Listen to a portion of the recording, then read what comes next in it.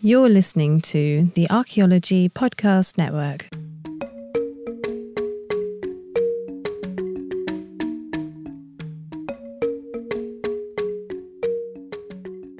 Welcome to episode 114 of A Life in Ruins podcast. I am David. I am alive. I am not off the podcast. I am here. I am just very busy. I am here today with my co-host Connor Johnin. Carlton cannot be here today. He was doing field school, or running it, and then he got hit by a tornado, and we haven't heard from him since, so hope the kid's okay. Also, we are here with Vincent Battista, who is a Neanderthal extraordinaire expert person. A funny story about this, which we can get into, Vincent. I posted a thing about Neanderthals, and I got a DM from somebody who was like, hey, actually, the information is X, Y, or Z. And I was like, oh, really? It turned out to be the man we're speaking to today. And I was like, oh, and then from that day on, we actually were really good Instagram friends. We sent each other memes, got a lot in common, love dogs. So we decided to get him on the show. And you are a student of Wolpoff because you got your PhD at the University of Michigan. And Wolpoff was a good friend of me and Connor's biological anthropology teacher. So welcome to the show, Vincent. How are you doing? I'm doing good. Thanks for having me, guys. Yeah.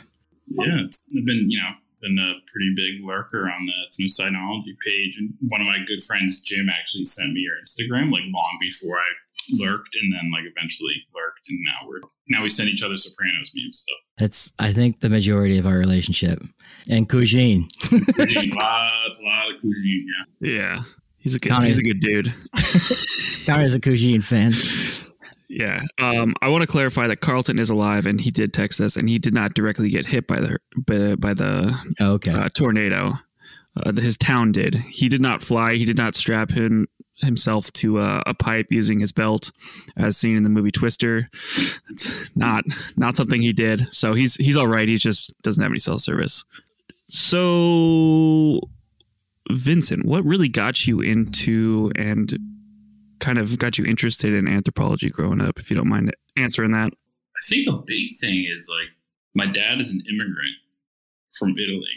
And so I think people who are from immigrant families are kind of positioned in this weird spot where they're almost primed to do cultural anthropology from the minute they're born. It's wild because like you live in, you have a foot in each room, so to speak, and you're on the threshold between being like American and being something else.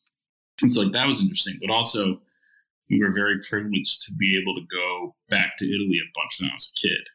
And the archaeology there is everywhere. Like you can't swing a dead cat without finding, like for example, my father, when he was a kid, was like digging in the backyard and he found a sword, literally just found a sword in the backyard. And like he and one of his buddies who like his buddy owned like a goat. My dad told me that like he was like riding on this goat, like pretending to joust with this sword as a kid. Like he's a kid. He had no archaeological training or anything. He was just digging in the yard and found a sword, and stuff like that happens all the time. But like going there, seeing like Greek ruins. He's from southern Italy, a huge Greek presence there from Magna Grecia. All the Roman stuff, a lot of Samnite sites, things like that. So I've always kind of just been interested in like human past and also human variation in terms of what that means biologically and culturally. When I was an undergrad, I wanted to do psychology and I had to take an Anthro 101 course, and I was just completely fascinated by it. I wasn't doing too well academically, and two of these anthro professors kind of just took me under their wing. One was Dan Adler, who's an archaeologist, works in Armenia, does a lot of Pleistocene stuff. And the other guy's Gidon Hartman, who is a stable isotope specialist. I don't know if he did it on purpose, but I was like really struggling, and he like took a shine to me and let me work in his lab and cut up bones and drill teeth. One of the things we were working on was with gazelle teeth from a Mood cave in Israel. And a Mood in Israel is really interesting because it has Neanderthal occupational horizons sandwiched between what people might call modern human occupational horizons. And they're basically moving in and out of this cave system. And the Neanderthals from down there are interesting because they don't look like the Neanderthals from Western Europe. They're like probably a little bit taller. Their faces are a little bit different. Chances are, like what we know now from like paleogenomics, like these were probably admixed Neanderthals with way more African ancestry than we would have expected. But anyway, so we were working on doing like paleoecology, looking at essentially where Neanderthals were hunting these gazelle and looking at oxygen isotopes in their teeth.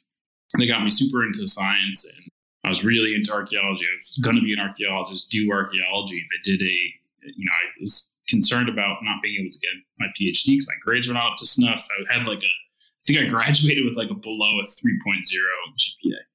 Like, this is very clearly a case of undiagnosed ADHD kid, which is me. Yeah. Subsequently diagnosed, but I was not good at school, but I knew all my stuff, but wasn't really performing. And then Don was like, yeah, you should just apply to a master's program in the UK. You're going to have to probably take out student loans, whatever, but you'll get a master's in 1 or 2 years. You'll learn a lot. It'll be a good experience. So I did that, and I went to Durham. And the way that the ArcSci program worked there at the time, I don't know if it still is around, but you essentially do little rotations and do different projects. And I really, really liked the ancient DNA stuff. And then it stuck. Then I became a geneticist. And now I do computational biology for a living. So it's been a very meandering path. But after that, I took a year off. I worked at Yale in the molecular biology department. I wanted to get a little better in the lab. So I was doing some CRISPR stuff. And then I got accepted to Michigan. And I was co-advised by Milford, who's bones dude, teeth dude, statistics dude, and Abby Bigham, who, at the time was a young PI. She's obviously a woman PI in genetics. And that was really cool to me to see person not too much older than me doing really, really cool science with very clear, archaeologically and cultural anthropologically grounded research questions. Saying, we know people have been in the Andes for this long. We know people have survived in this hypoxic environment for this long. What is the signal that leaves on the human genome? And that absolutely fascinated me. So Abby and Milford were my advisors, and my PhD project was ultimately half of it was statistical genetics, and the other half was skeletal biology. So now I'm done. Now I'm doing a non-traditional postdoc at Massachusetts General Hospital in Boston, and I play with computers all day. It's pretty sweet. The kid's wicked smart. Thanks, yeah. Lots to unpack there, dude. You've done quite a lot. I want to, and Connor, you can dive in here too, but the beginning, you mentioned, one, that you grew up Italian and grew up around a lot of Italians, and our very niche humor that we send in memes is that kind of culture. But I find it really interesting. I grew up around so many Italians in New York, and my friends were my babysitter only spoke Italian. So it's just I got really interested in, of course, Greek and Roman history. And then, I'd never been to Italy then. I went later on in my life. Yeah, just super interested in the different cultures in New York, because there's that. And my neighbors are literally from another country. And it was super cool. The cooking was wild. And I think that made me want to be an anthropologist too. I'm just so 100%. interested. Yeah. And I think that's a common thing we see here. And what I was going to lead that into too is your GPA in college. I think Connor and I had a very similar thing. We just got taken under a wing by a professor because we were, Yeah. And, what's the word, Connor? I don't know. My problem was I discovered beer and and partying, but also so I'm from Connecticut, right? I was born in New Haven, raised in New Haven. My dad was a lab tech at Yale and a union organizer when I was born, and we lived in a 3-family home, right? So I grew up with my grandparents, and my grandfather was a partisan, very, very hardcore left wing, probably the polar opposite of the stereotypical Italian American guy in the Northeast, right? The conservative Catholic sort of thing. For the audience, what's a partisan? Basically anti-fascist.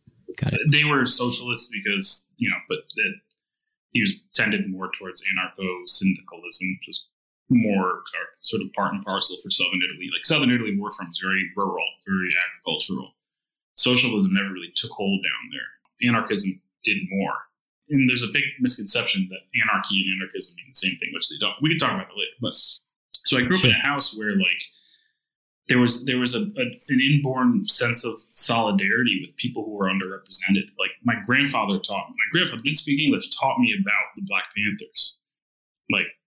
And they were in New Haven. They were active when they moved to the States. And he was a marksman. He was a very good shot. And we used to harvest rabbits in the backyard and eat them and grow our own food. And seeing that, that was an important formative experience for me. And that was, I think, really critical in getting me invested in the outdoors. So then when I went to college at UConn, all my time was spent outside. Like, you know, obviously partying and stuff, whatever, but Northeast Connecticut is a really, really good place to like learn about yourself and learn about the environment. And I think kind of like hindsight's 2020, but like that was important as an archaeology undergrad. Mm-hmm. Like part of our curriculum was like the archaeology of New England, Southern New England. So like a lot of stuff in Rhode Island and Connecticut, and like walking around and like seeing the landscape and understanding how historical forces of colonialism and things like that shaped the history of Southern New England for the time period we were working on. Like that was really, really important to me. And I think like I wouldn't have gotten that anywhere else. So like it seems very different, like anti-fascist, you know, 1940s Italy, but colonialism in, you know, the 1600s in New England. They're really similar in a lot of ways. You have people coming in without permission and changing everything, changing life, these power dynamics. And I think also kind of having this almost Marxist ideology at a young age, I think that was also a reason for me to go to Michigan. I think that was you know, it's pretty strong in the archaeological curriculum there. And I think having all these questions at a relatively early stage in my career, there was a lot going on. And so like, it was weird because like I wouldn't hand in my homework assignments for my history classes, but I would like read all the stuff I was assigned and then more, and like go to the library and get lost in the library, and like wasn't doing well academically, but like I knew so much, but I was like super excited, which I couldn't do the work. And I think part of that is because like, and also I think that might be why archaeology was so appealing to me, is because like it was physical, and like that physicality is like really important for a lot of people. Like only in our society do we like demonize kids for not being able to sit in a chair for 8 hours a day. You know what I mean? Like no other learning, no other like context of learning does that. And I don't know. And that's something that like, I don't know, it just really stuck with me. And I think it had an important role in shaping the way I look at like education, academia, but like, I don't know, it's all one thing. Yeah. And I feel the same way as like the physical, the lab work, the not sitting in the classroom part was the most important part. And to me, or being outside or doing the field work, you know, that stuff is what really got me excited about archaeology. It wasn't sitting in a lab, listening to someone lecture about Neanderthals, which are fascinating. But if you sit in a hot room with like 600 or 200 other people, like it's impossible to actually get inspired and feel that inspiration. For certain folks, I mean, certain people love that crap, you know, and that's all to them. But I didn't really get the inspiration until I like physically touched 100%. The archaeology, the bones, all of it is like, that was super important to me. Yeah. I don't know. I bet David was the same way. Oh yeah. Like I was a terrible student until I did my first, not field school, but like field season at Topper. And like just being around other like-minded college students that wanted to do that. And like you're sitting outside around a fire drinking. It's just like, it's what humans are supposed to do. And archaeology like really lends, or like you can do that with archaeology while also getting a degree. And people are like, damn, that's a cool job. And I'm like, you just hang. Yeah, I agree. Did you feel like grad school was more like a place that you thrived more? I mean, because it was so. But like, yeah. I don't know. I didn't. I have really mixed feelings about Michigan. The state is fine. I don't have a problem with the state, but that program, it is like really a bubble. Like, I learned so maybe I'll first start off like what I loved about that program. It's a 4-field program. So for those who don't know what that means, you learn cultural anthropology, you learn linguistics, you learn human evolution, biological anthropology, and you learn archaeology. And so like most of us on the bio and arc side, like our dissertations, our research are like so intertwined. Like, for example, a lot of my TAs, like for my early courses in grad school, they were archaeologists teaching human evolution classes. And that's really important. They're a year older than you, but they're teaching you, they're really good at telling you like, okay, yeah, the human evolution stuff is fine. Environment is really important. Culture is really important. They create feedback loops, and those feedback loops drive evolution. Evolution drives these feedback loops. And it's like, that's super important. And this isn't to say that's unique to a 4-field program, but then going over to a linguistics class, and, seeing how much they actually know about cognitive biology, and then going over to cultural anthropology and seeing how much they know about medical anthropology. And like, those are all intertwined, which is one of the reasons why I really like teaching 101, for example, because like these are 19-year-old students, 20-year-old students. Some of them are 40-year-old students, first-year graduates, or first-year undergrads, 40 years old. Mm-hmm. But like the way that you see people excited about anthropology and like realizing that like something from their anatomy physiology class ties in really well with their archaeology class, that's incredible. Like that is the coolest thing in the world. And like seeing the light bulb go off is like one of the most like gratifying experiences. That's awesome. And so like I was really laissez-faire about like my grading. I don't think I ever failed anybody. I think I gave out like 1 D. I don't probably deserved it. No, and the thing is, like, a lot of these students like would come back and they'd be like, "All right, what can I do to fix this?" I'd be like, "Write an essay," and they do it, and then they get a B. Like, sweet. Yeah, like I don't know, like and also because I was that student who like didn't do well, and so I'm like very sympathetic. But like majority of the time, like I think like my average for my sections each year was like over an 85, over a 90. Like it was insane because of how stoked these students were to be in a program like that. And like the undergrad program really, really empowers these students there. And it was like so cool to be like a TA or the instructor of record for undergrads at a program like Michigan. And like that was worth it. That was worth everything. We will be right back. This is episode 114. You're about to listen to Chris Webster sell you something. Buy it, please. Yeah. Welcome back to episode 114 of A Life in Ruins podcast. We are here with Vincent Battista, the cool guy. We're very excited to have him on. He finished the last segment talking about what he enjoyed about the University of Michigan and the program as it is. We wanted to ask you, what were some things that you maybe were like less excited about, or you kind of had some issues with while you were there? Yeah, the structure of courses was kind of tough. So like some of the courses that we had to take, we had like a 4 hour long cultural anthropology class on Wednesday mornings, like at 8 a.m. until lunch or something like that. And that was tough because like a lot of the students in the program who were taking that class were like a little bit further on. They'd done so much more of the reading and like it was easier for them. Whereas like there was like six or seven bioanthro or arcanth people like in that class that were first years. And like that was tough. Like the course was called TRADS, or Traditions of Ethnology. And I think it's an important class. You read Karl Marx, like you read Charles Darwin. You also read, like very foundational things, ethnological research. And so like that's cool because it's 4-field program, whatever. Like that class was brutal. Like super, super long graduate school classes are like not fun. Like not lives in them. And then another thing was the way prelims were set up. It's brutal. The way that these exams are, not everybody can write well. Not everybody can write like 12 essays in a week and like have them be good and be able to defend it. Like that's tough. Mm-hmm.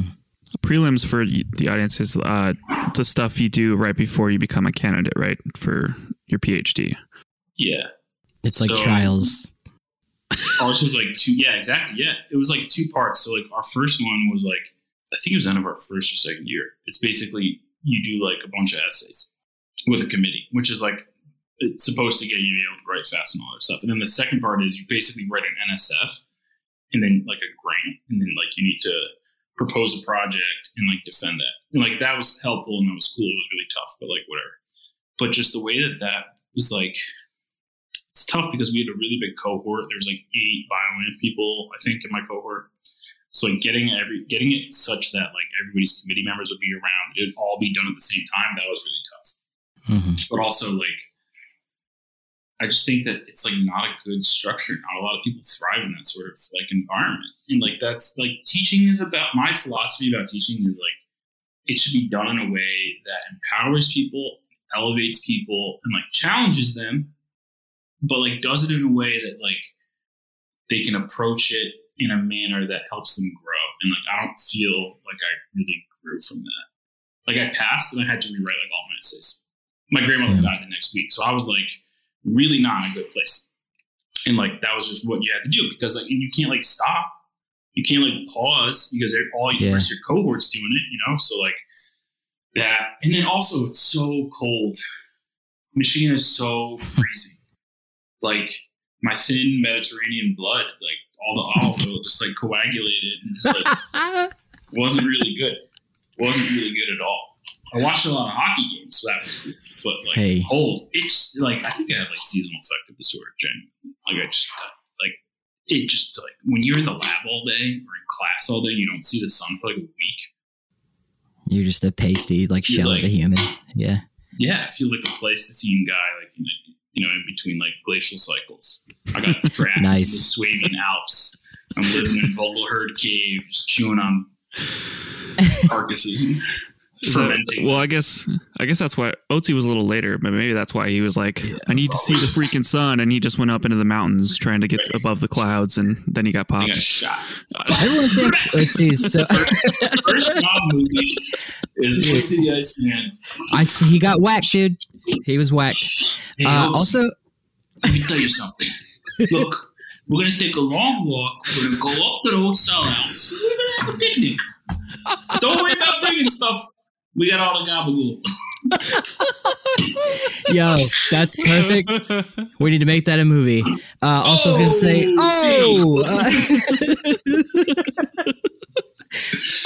say, which in Neapolitan means uncle. So really, are you from Naples? Is this a coincidence? My dad was born in Caserta, which is like in the mountains, like north of Naples, but it's all part of the same kingdom of two Sicilies. Italy's got a lot of stuff going on at all times in history. Giuseppe Garibaldi, we'll talk about that in another episode, but Garibaldi, we're gonna edit that out. Well, I was in Rome and the guy was like, that little cannon, like that's like to celebrate like Giuseppe Garibaldi, like it's every day at noon. And I was like, wait, I know that. Oh, right. Italy had like 45 different like warring family states at some point. It's basically like, Dude, Game of Thrones. Garibaldi lived on Staten Island as a candle maker. Did he? Dude was a candle maker. He was a Staten Island boy? Bro, I mean, we haven't left ever since. But here's what you don't know. Is like Garibaldi was also involved in the American Civil War. I did not know that. Garibaldi like became super, super popular. He was involved in the American Civil War and like the Uruguayan like Civil War or something like that. But the dude, he's like a very complex figure because like when he went to southern Italy, we're all like sick, like, we're going to like no longer be like, a part of the same empire as like Peru or whatever, going to be cool, whatever. And then we got completely screwed over. Like lost, like we had way less autonomy, got a language forced on us that wasn't ours. And like still, if you look at like pretty much any indicator for like development or health or whatever in Italy, Northern Italy and Southern Italy are basically two different countries. Southern Italy is basically like not even in the same. Like Northern Italy is like Europe. Yeah, right. Northern Italy is Europe. Southern Italy is its own thing, man. And I love Mediterranean. Yeah, we're Mediterranean. We got like the best food, and Napoli's excellent soccer team. So yeah, go. Who's that? So yeah, it is insane how like prelims just are like there to like, it's like this like ancient way to like screw people over and beat you down. Because it's the way it's been, is like why those things exist is kind of the feeling I get. You're right, Connor. I had to do it, so you got to do it. Yeah, let's all suffer because we all suffered, and let's just keep beating that mental health down till it's like ableist. And here's the thing: it's like it's ableist like on its own, but like I think about students who have children. Think about students who have English as a second language, or like students that come from like. I'll be the first person to admit and acknowledge that like I have a mountain of privilege. Like that is it, full stop. There are no conditionals attached to that. If I had this hard of a time doing it and like I have a lot more at my disposal, then like how else are other people doing it? And like I have a lot of friends who did great. Kicked them out of they did a great job. They did a great job. But like I also have a lot of friends who had an equally terrible time. And this isn't like unique to Michigan. This is like the American graduate student experience. You're right. It's tough. And like I had just like crippling anxiety, and I will also admit like I'm also privileged growing up like with the family that I had, and like it's hard still at that. And like, I know there's other students who have to work full time to do it. And it's just like, it's grueling. And that does give me respect for people that have PhDs, because it's like you went through the freaking ringer, but also like it doesn't need to be that hard. 100%. Yeah. I'm glad it's over with. That's all I'm going to say. Like, I'm done. Well, let's dig into then in class, in biological anthropology class, we had Jim Ahern, Dr. Jim Ahern. He went to Michigan as well. And side note, I want the audience to know Michigan is like always has been and it still is like one of the top schools for anthropology. So like that's why it's also like such a challenge there, and why like our professor went there and like the two guys we're about to talk about, and Vincent himself. But anyway, Jim Ahern, our professor, had us do very interestingly, like our second week of class, our archaeological and anthropological pedigree, and to trace back our teachers to Boaz. And like, it's pretty sick. We're like 5 degrees of separation away from Boaz in a lot of senses as a student. It's kind of like, you know, you could trace back to Musashi or like Yoda or something. Also, I think Boaz is canceled. But anyway. Well, like we figured out that like we're like a degree of separation from like Binford, right? We're one step away from Binford. Man, Binford. What are you going to do about Binford? He's a wild child. He is. Was. But yes, go back. Yeah, so the Binford thing, yeah, we have to do a whole episode on Binford. I think Bob talked about it a bunch on his, but yeah, what struck me as cool was I really liked Jim's take on human evolution. I learned quite a bit. That's the best grade on a paper I ever got, and I wrote it about dog domestication, and he was like, this is the shit. And just like the way he would explain biology and how it worked was awesome. But he learned that all from Milford Wolpoff, and he would be like, Wolpoff? Every day. Like we would drink every time he said it. That was also yeah. So like when you hit me up about that Neanderthal thing and you said you're a Wolpoff student, I was like immediately like, okay, I take this guy very seriously, and his information is probably more correct because you specifically study it. But like, it's weird because he's got a pedigree. I should listen to him. It sounds kind of like, yeah, exactly. But, I'm like the inverse of that. So like, I think I pretty much only said it because I was like, so as I remember it, like you were talking about multi-regionalism, right?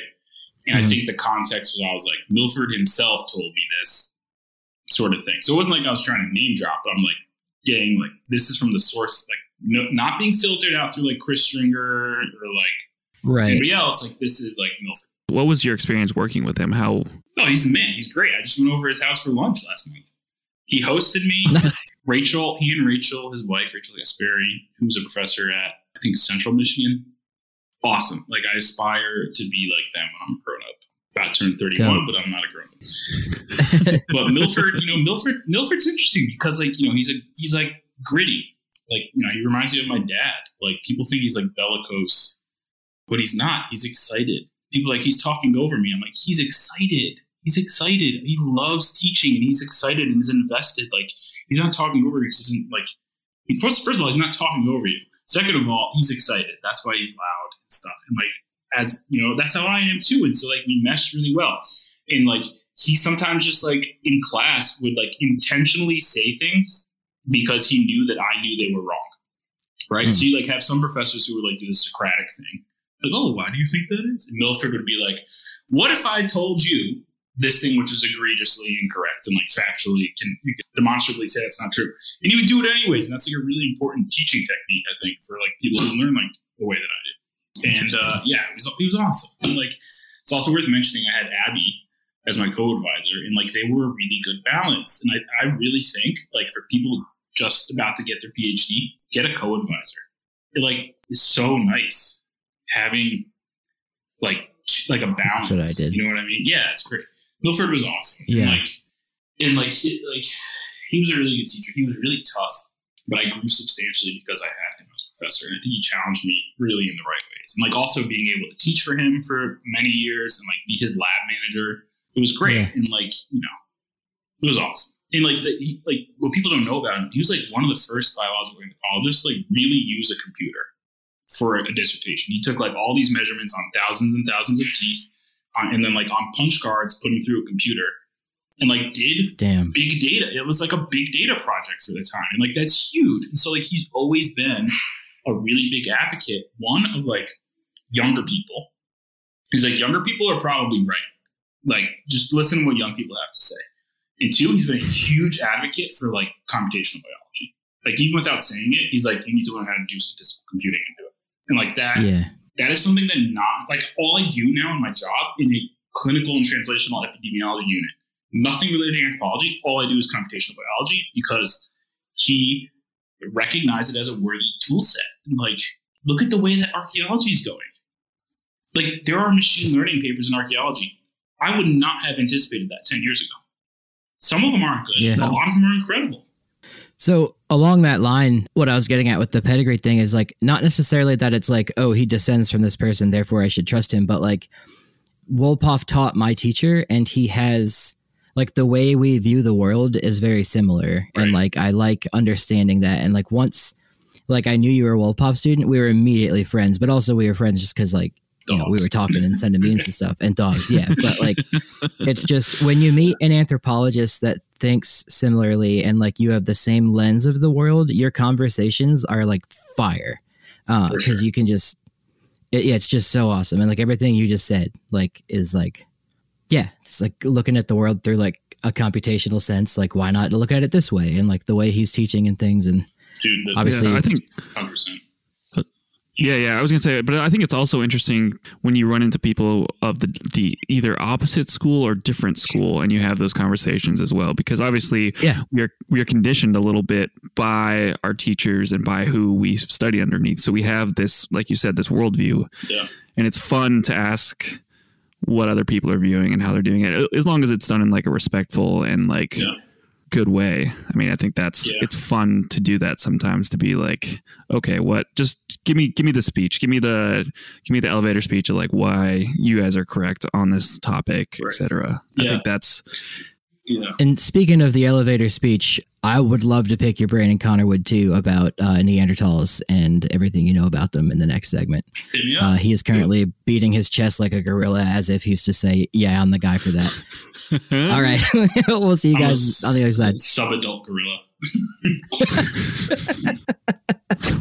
Welcome back to episode 114 of A Life in Ruins podcast. We're here with Vincent Battista, the man, the myth, the legend. I'm also here with Connor. You guys know Connor. I've already done these introductions. Not so mythical, not so legendary. You know, I'm here. But he's here. So, Neanderthals. The war in Iraq, like let's pick Neanderthals first. But also, question: do you think? I got two questions: are Neanderthals Homo sapiens, or are they Homo neanderthalensis? And then two, what's the deal with only having one string of DNA from Neanderthals? And then three, was the sex consensual?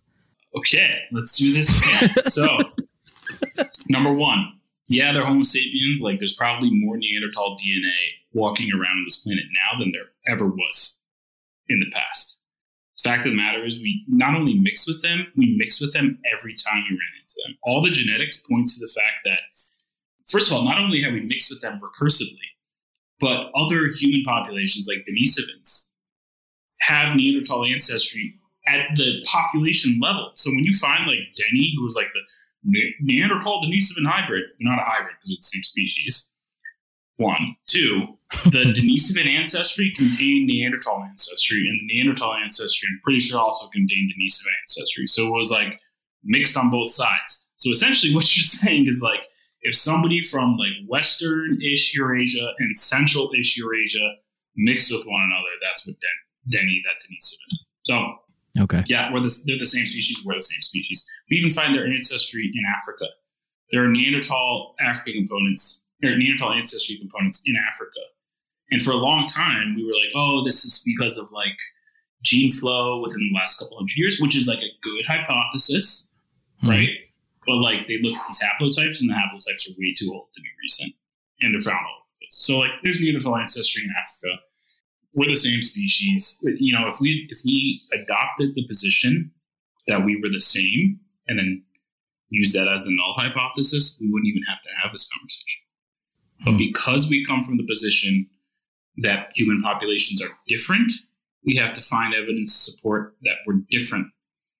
And that's not the case. Like, we are different skeletally. Like, Neanderthals from like the Laferriere Neanderthal. That's your idea of a stereotype Neanderthal. Of course they don't look the same as anybody else. The dude was like an old guy with like bone degeneration. He's missing teeth. Of course it didn't look like it. It's like if you took your grandfather, your great grandfather, right? You like took a CAT scan of his skull and took a CAT scan of a Maasai person, and you're like, oh yeah, they're different species. Like, yeah. No, not at all, dude. Like, like my whole thing is like, because you cannot divorce anthropology from a colonial imperial past, we have to do so much work to like, one, make sure that our research isn't like co-opted by white supremacists, but two, like we have to undo all the trash that happened in the past 200 years, dude. And like, it's like so much more work. And then you have like very well respected, established archaeologists, like, and geneticists who like publish stuff. And I'm like, oh my God, how do you have a job, dude? How do you have a job? One geneticist who was like, apparently thinks, everybody thinks this guy, where he walks, like tulips emerge from the earth or something. This guy is like, whatever. They did a paper, and like the author in question was like, oh, it seems that like what we're showing is that like people who live in a place, they don't necessarily have ancestry from that place. And they were talking about like beaker culture migrations into England, right? And they're like, as we can see this bell beaker, like we see like a huge genomic replacement, right? And like, so like you see this huge amount of ancestry coming in from continental Europe into the UK. Mm-hmm. And they're like, oh, it's a replacement. It's like, no, it's not a replacement. It's admixture. You have people who have a different subsistence method, different lifestyle. There was probably, 90 of these agriculturalists for every 10 of these like Mesolithic people. Maybe it's not a surprise that 90% of their ancestry is from continental Europe with these agropastoralists, and like 10% is local ancestry. Like people don't weight these papers by population size or anything like that. So like when you look at Neanderthal ancestry, like if somebody has like, a fraction of Neanderthal ancestry, like, oh, yeah, there was probably like 2 or 3 Neanderthals for every 100 Africans. So like maybe it's not a huge surprise that there's not that much Neanderthal ancestry at any point, at any population. But so like, I can go on about this for hours. But that's number 1. Same species. Cool. What was number 2? So like, I talked about this on TikTok. There's the idea that it's either only female Neanderthal genetics are what passed, or that they were the only ones that were viable, or it was only the males that were viable. I can't recall. And there's the mule thing. So they're like, oh, because there's no Neanderthal mitochondria, like no female matrilineals from Neanderthals that survived. Fine.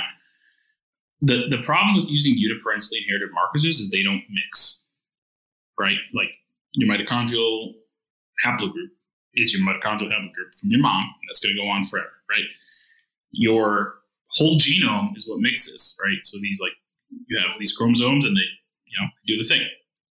That was one of the reasons why, like when the first ancient DNA papers came out, people were like, there's no genetic evidence for Neanderthal ancestry in living humans. It's like, yeah, because you looked at the mitochondria and those don't mix. Right. So like there could be some possible like biological incompatibilities like with the pelvis, as some people have thought, whatever. But chances are it's probably just that there's really strong selection of mitochondria. Like there are other, there are non-human species where you have like admixture and you have like one of the mitochondrial haplogroups completely like going under selection and like completely replacing all the other like for example, there's like lake trout or something like that.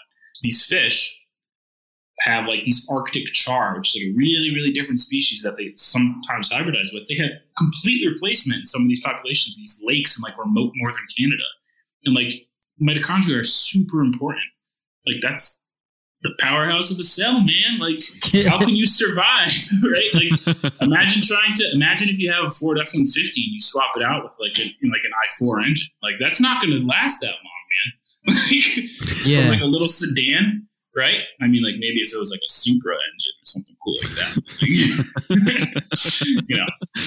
I never thought about this till right now, but like with the New World dogs being completely replaced by Western, European dogs coming over. It's like it's detection limits. It's all about detection limits. Okay. So you think there is still a little bit of DNA there, like in some dogs? So like you look at like Asian dogs, right? Like the Asian dog, paleo, like ancient dogs from Asia, right? Like that, there's probably multiple dog domestication events in Asia and all this other stuff. But like dogs are so closely related to one another. It's really, really tough to do that at the whole.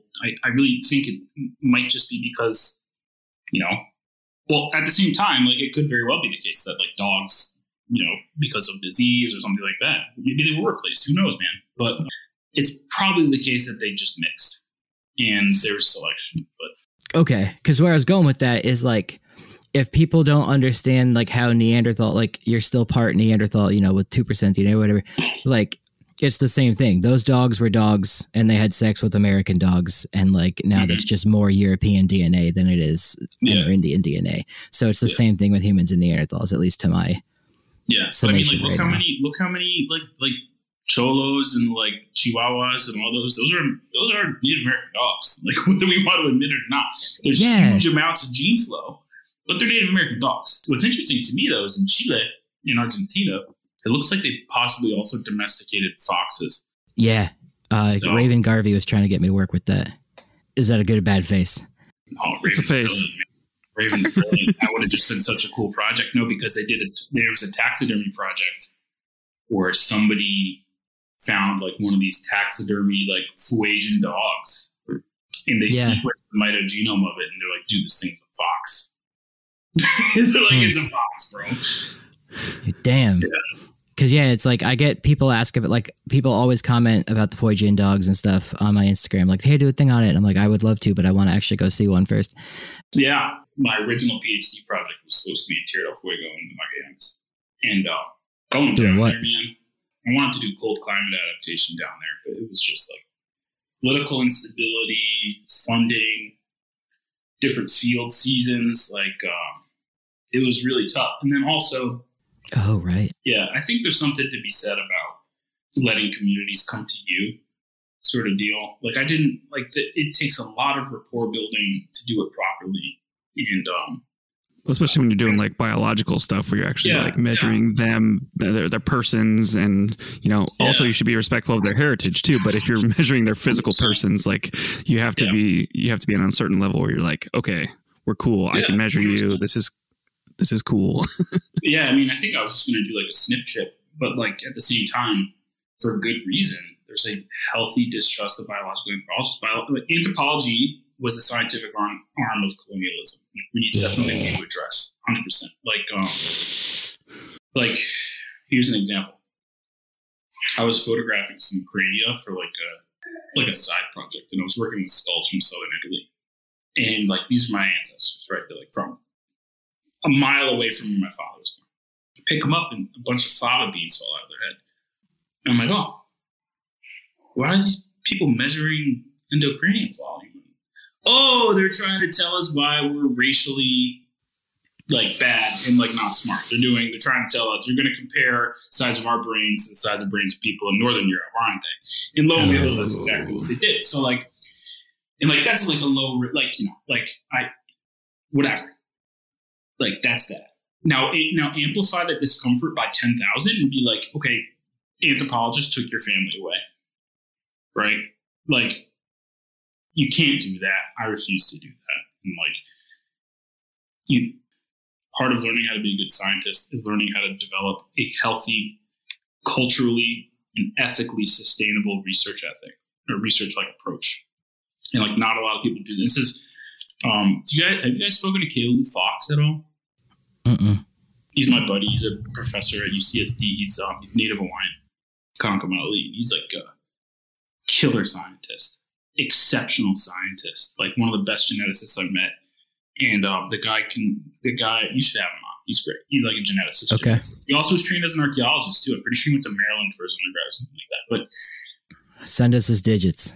I will. Yeah, no, like he was like having him sort of as like a side mentor was really important because like, I approached him with these problems. I'm like, dude, like I don't feel comfortable. He's like, then don't do it, dude. Like use your intuition. If you don't feel comfortable doing something, don't do it. Like, why you don't feel comfortable. Don't do it. And like, not everybody has that. The amount of people I know who are like pressured into doing projects that they're not comfortable with is too damn high. So that's that. That gets back into that whole academia being toxic kind of thing. Yeah, for sure. On many fronts. Anyways, yeah. So Neanderthals. And then, I know number 3 you asked if it was consensual. Probably was, dude. It was Henry. Henry Wright came up to me and was like, I have a hypothesis for why red hair exists. And I was like, let's hear it. He's like, well, it started when man went to Europe from Africa. And a man saw a red-headed Neanderthal and said, wow, that's a rash. Isn't that actually the genetic case? No, I don't think those, I don't really know, man. That's like, the good thing about science is that you have to prove stuff. Yeah. Because I'd heard that red hair is a Neanderthal remnant trait, but I don't know if that's true or not. Here's the thing about Neanderthals, man. Neanderthals lived from North Africa to England to Siberia for probably twice as long as we, Homo sapiens, have been alive. Okay? The big thing about Neanderthals is we like have them fixed at one point in time. Sure. And that to me is like a form of racism. Like we have them fixed in their ability, fixed in their capacity, fixed in their behavior, fixed in their appearance. And like that's racist right there, straight up. Like there's no other like that. Like if you did that, if you applied that to any other human population today, oh my god, we would recognize it for what it is, and that's racism. Right? I'm on notice. I never thought about that. Yeah. So like that is one. So like I had a colleague who was like, Neanderthals didn't do that. And I was like, which Neanderthals? Which Neanderthals? And then this colleague was like, sure, yeah. Okay, well, we're a different species than them. I'm like, well, what do you mean we're a different species than them? And this person was like, oh, well, like, we didn't mix with them. Like, we mixed with them very extensively. And the person was like, oh, well, like, we have different ecology than them. Like, what do you mean we? What do you mean ecology? What do you mean by their ecology? You telling me that somebody from Siberia has the same ecology as somebody from Mount Carmel in Israel? Or from, like, England? Or from Iberia? No. No. And then on top of it, like, people are now, here's one thing that's weird. It's like we now know that, like, Neanderthals, like any other human group, had variation genetically. We know that they ate different things depending on where they lived. They look different depending on where they live. This is like blowing people's minds. This is blowing their mind. And like, the same people who have their mind blown by that have their mind blown by the fact that like Mesolithic humans in Europe had dark skin. They're like, oh, the first people in Britain were black. Ah! It's like, dude, take a chill, bro. Like, chill, man. Yeah. It's that crazy history of like Neanderthals where we put them as this caricature and then we never took them out of that box and we refused to take them out of that box. Dude, if you went to the Neander Valley like 40,000 years ago and you found one of these guys and you asked him how he identified, he'd say Johnny Damon. He or she? Yeah, he'd say Johnny Damon. No, he'd be like, he'd probably say something along the lines of like, I'm one of the people, right? Sure. And then you could find a person that we would call a Neanderthal from the opposite side of the range at that point in time. And you put them face to face, and he's gonna be like, he's not one of the people. He doesn't speak the same language as me. He smells funny. He eats different food than me. He has different body adornments than me. He likes turtles. He likes turtles, right? So we, like Neanderthals in some regards, are a social construct. So we're Denisovans. We don't even know what Denisovans are. Like, we probably have Denisova, like, crania sitting on shelves, and we're calling them, like, Chinese Homo erectus or something like that. Sure. So, like, we just, like, apply these things and, like, expect everybody to jump on board. But, like, critically, like, if we take a step back, there's a paper written by Sheila Etherea. I don't know how to pronounce her last name. But she did a paper with a co-author talking about human evolution, like viewed from outside a Eurocentric sphere. And Akron is the other author. That sounds like a really fascinating read. Dude, it is one of the best papers I've ever read. And they're like, not only is like the paper's like, listen to authors from China. Like, you can't just write off everything that Chinese authors are saying because you think it's nationalism. Because what you're doing is also nationalism. But like take into consideration the fact that like these people are identifying the fact that there are morphological traits in humans in China 200,000 years ago that you find in humans in China today. Right. That's not them saying the Chinese nation has been here for 200,000 years. This is saying there's regional continuity. And that's okay. That's okay. Like, just get over it. That's the big problem. Okay. That's fascinating, dude. We got to wrap up here, but I just want to qualify before I get arrested. When I said it wasn't consensual, I was more asking, I think you and I had this talk when you helped me with the Neanderthal post that I did. And it's more likely because I get so many comments saying that we would have just fought each other or like beat the shit out of each other. And like, it's probably more the case of just like you're saying, like they just looked like a person and they were like, let's bang, because like they were trying to trade stone or trade. Well, you know, like it's more likely that you're going to interact positively with a new group of humans than you would negatively. Who knows? Maybe not, but like it doesn't necessarily. So there's literally zero evidence for physical violence between Neanderthals and people. Yeah, the amount of evidence is zero.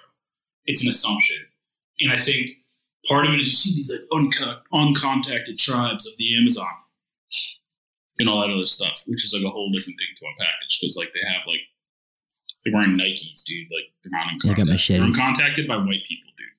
Like they're uncontacted by Oxford. They're not uncontacted. That's a really good point. Yeah.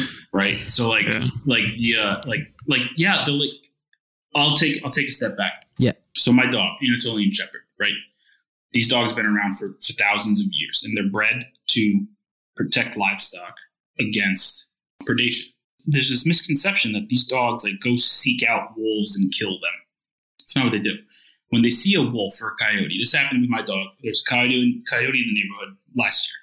Yeah, you told me this, yeah. Man, my dog bluff charged him. Okay? He made himself look big. He's like, yo, how you doing? Get out of my neighborhood. Okay? He popped himself up, put his hackles up, barked, and was like, get out of here. Right? And that was it. That's all he had to do. It was a non-violent encounter. And that's what they're bred to do. They're bred to like minimize risk and like get rid of a threat.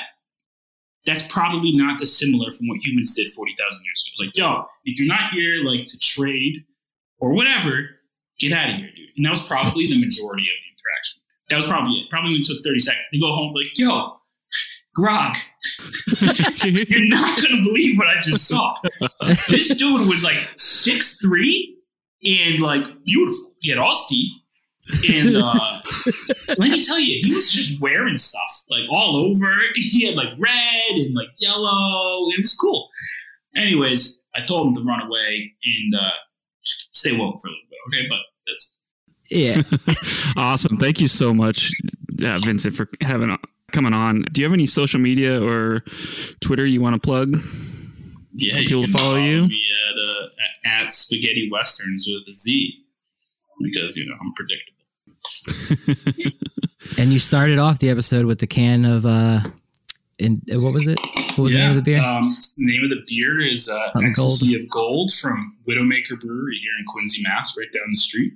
Nice. And they're in Braintree, Mass. Sorry. Yeah. In addition to breweries, do you have any citations or books or papers that you would recommend people read? No. Of mine or other people's?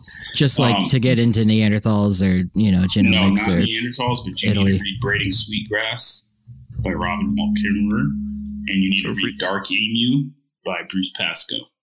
And then we can talk about this critically if you want. Okay. Man, I got to think of a skit now where he's like, yo, I got a good Flint guy. Look. We tend to care more about the haft than the flint. Okay, we got plenty of flints, but a nice haft, a little bit of bitumen, you need that anaerobic environment. Ooh, mamma mia, that's great stuff. My cousin Mikey using this at ladle. these guys over here, they've been using the freaking bow. Can I ask you, Archeo? I know you're probably going to cut this off. Thank you so much for coming on. We just interviewed Vincent Battista. You can find him at The Things in The Thing. Rate, review the podcast. We'll give you things. And with that, we are out. Rate the podcast.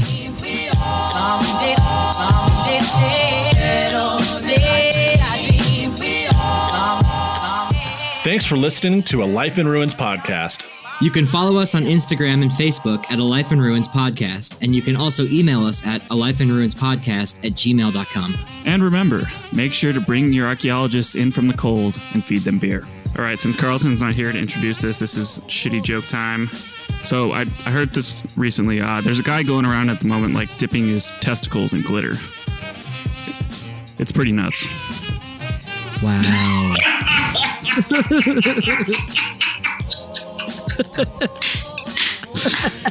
Wow, it's like a Kesha concert with one joke right there. That's a good reference.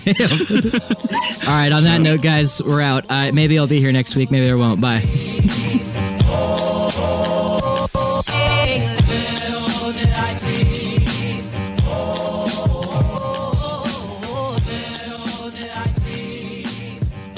This episode was produced by Chris Webster from his RV traveling the United States, Tristan Boyle in Scotland, DigTech LLC, Culturo Media, and the Archaeology Podcast Network, and was edited by Chris Webster. This has been a presentation of the Archaeology Podcast Network. Visit us on the web for show notes and other podcasts at www.archpodnet.com. Contact us at chris@archaeologypodcastnetwork.com.